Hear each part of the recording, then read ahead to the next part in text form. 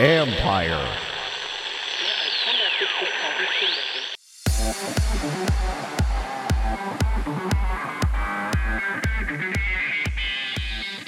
How do you monetize the moment?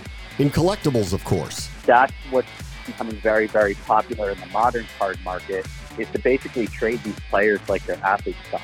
And that's really the focus with what we're building at StarStock, is trying to create a market that works well for, these modern cards. That's Scott Greenberg, co-founder and CEO of StarStock, where the modern trainer goes to cash in on the real-life moments of sports.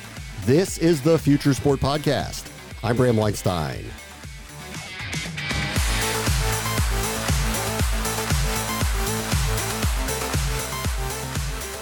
Recently, a journeyman quarterback named Taylor Heinicke had the unenviable task of having to play against the greatest of all time, Tom Brady, in a playoff game. But he and his Washington football team didn't just lay down. In fact, he injured himself diving for the pylon in what ended up being a decent scare of the Buccaneers. In that moment, Taylor Heinicke may have saved his career, and on the trading market, upped his value in the blink of an eye. No one knows this better than Scott Greenberg.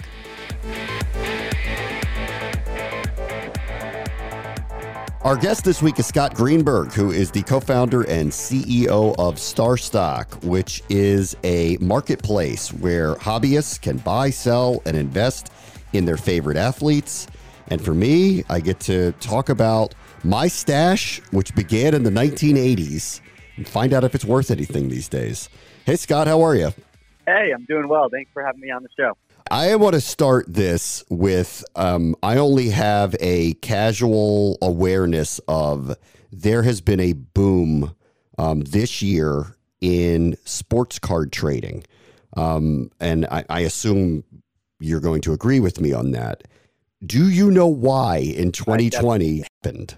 Yeah, I think there's a lot of reasons. I don't think you can just pinpoint one. Obviously, people being at home with COVID certainly, helped. People were going through their attics and their basements, and with no sports on, us sports fans were trying to find other ways to entertain ourselves, and sports cards were one of them. But the market's really been picking up steam for a few years now, and it's kind of had a resurgence. It was very popular in late 80s and the 90s, and then the market dipped a little bit, and over the past few years, it's really become storming back. And I think there's a few reasons for it. I think there's this new type of collector and investor that's coming into the hobby, that's coming back into sports cards. People that are sports bettors or fantasy sports players are starting to get back in. And then there's also, an element of people that are collecting it almost like it's a modern art. And so for a lot of high net worth individuals that have the money to spare, this is, one of the things that, they like to spend their money on. It makes them kind of feel that emotion that they had, when they were kids collecting cards. And so we're definitely seeing that sports cards is having quite a moment right now. So back in the 80s, when I was a collector, you could get all of the different sports, but baseball cards were the ones that had true value attached to them. Has that changed here? Has the marketplace changed for other sports? Yeah, 100%.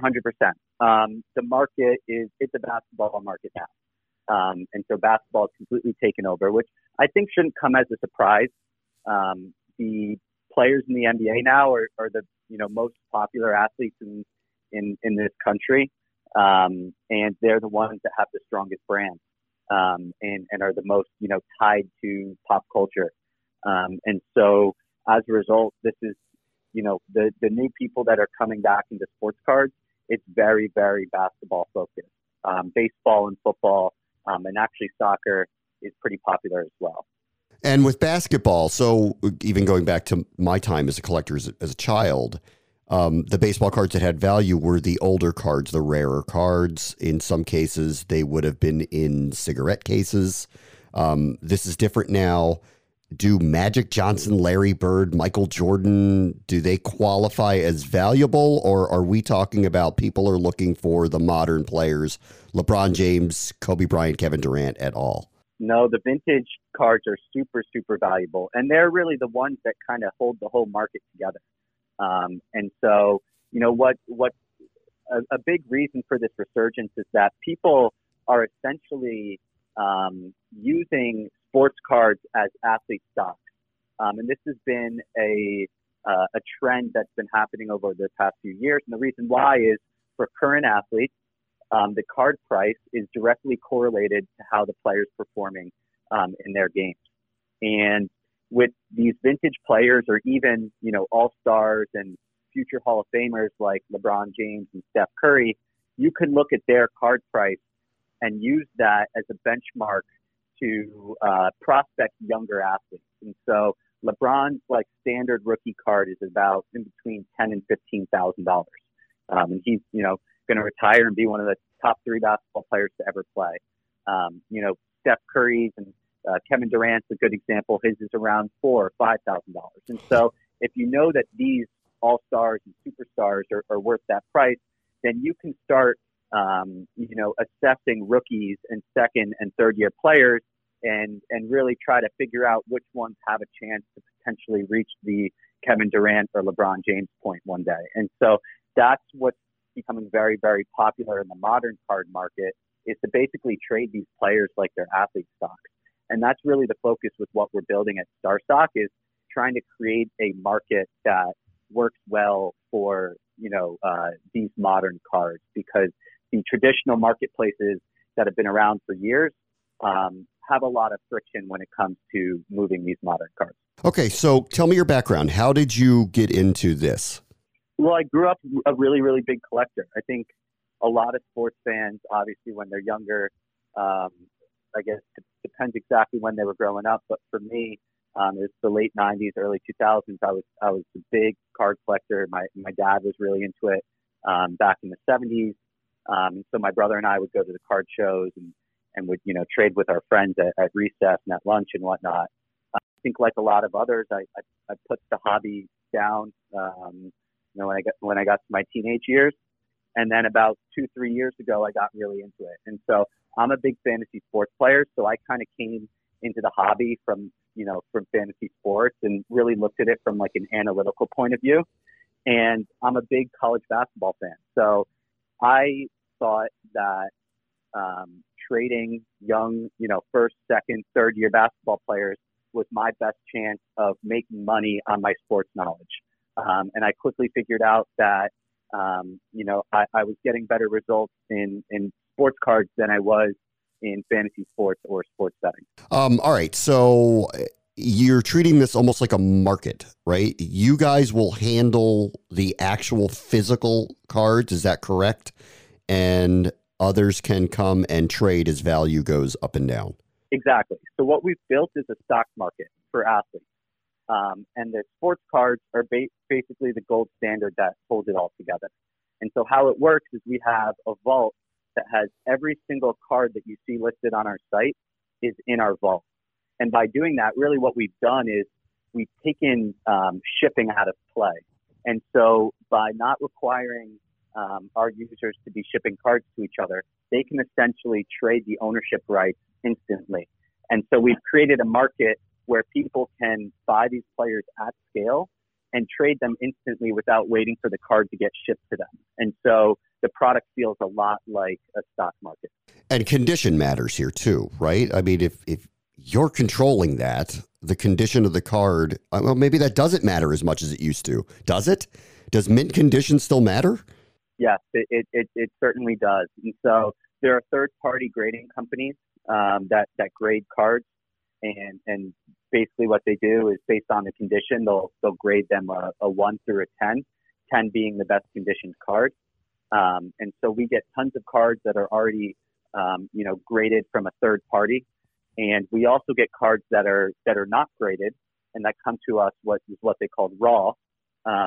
And we actually, verify and put a stamp on the conditioning as well. And so we've come up with a system basically an A, B, C system where A's are the best conditioned cards and C's are the worst conditioned cards. And so as a result, just trying to provide a little bit of trust and help people identify that they're getting a good quality card when they're buying it. In the end, though, like if someone buys the ownership rights, they could acquire it, right? I mean, to your point, some people are looking at this as art, or in my case, I liked holding it. I liked having it. I liked having it in my collection where I could literally look at it. Like they can receive it, correct? 100%. Anyone can get their card shipped out at any time. We'll ship it to you. Really the type of people that are really drawn to our marketplace are the ones that are, looking to flip cards or do, like more short-term investments. Yeah. And so if you keep the card on the site, then you know that whenever it's the best chance to get rid of that player or flip that player, that you'll have the opportunity to do that.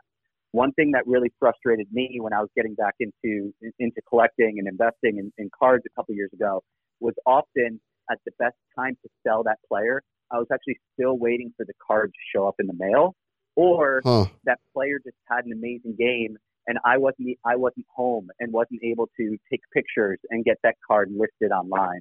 And so what's great about what we've done is we turn the physical cards into digital cards for you. So if you're at the bar and you're watching a game and a player goes off and you have their cards in your account, you can just pull it up on your phone and you can list those cards immediately. And so a really good example of this is there's a young Laker player. He's in his second year.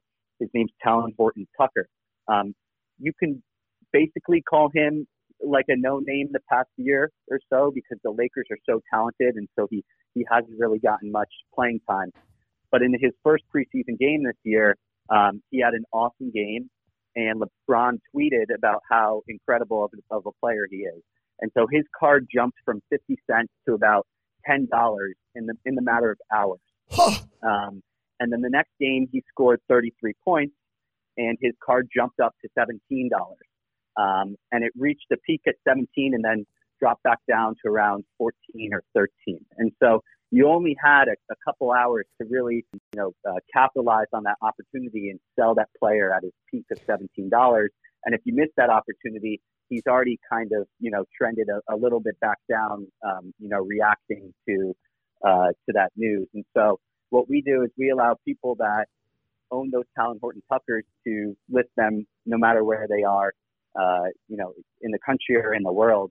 They can do it from their phone and they can sell the card instantly. And then they don't need to worry about having to go and find the card and pack it up and ship it off to somebody. See, this is the part, and this is where it makes me the old man, where I'm trying to figure out, like, how are the values going up and down? When I collected cards, we went to card shows, and I went and bought Mickey Mantle or Willie Mays or Sandy Koufax or an old-time player because I knew what the value was in the age and condition of the card. But the new cards, when they came out, I looked at them as, at some point, they'll be valuable, but they won't be now. And you're telling me that marketplace is completely shifted, that it can move daily almost. Yeah, it really depends, right? So LeBron has been playing, I think he completed his 17th year last year. He's on to year 18. LeBron scores 50 points every single night for a full week.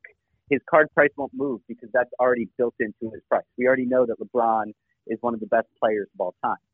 But if a rookie or a second-year player scores 50 points every night for a week, it's a whole different story. And, that could be looked at as like a coming out party for them, and that they're, emerging into a star.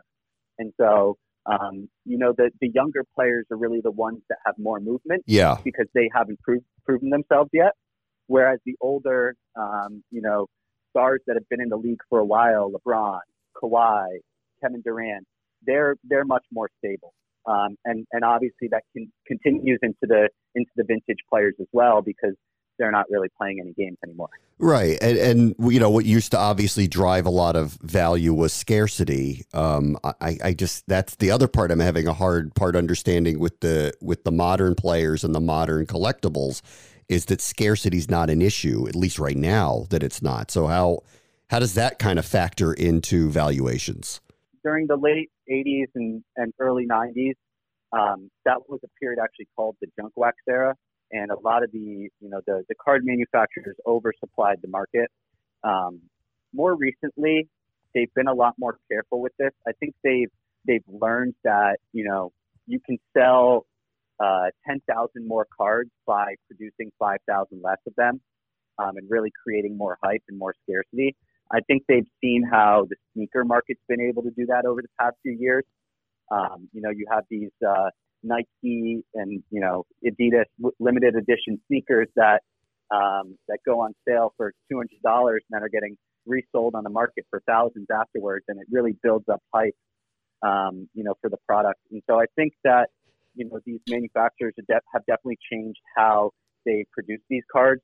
A lot of the cards as well come with like a number on them, so they'll tell you on the back of the card how many variations of that card was even printed. And so you can buy a LeBron James card that's numbered to 99, and it means that they only created 99 of those cards. And so they've made some adjustments based on mistakes in the past, and as a result, there's a lot more scarcity in the market today.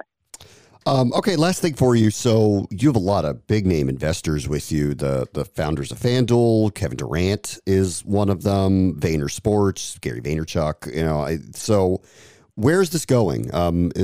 Where do you see StarStock moving?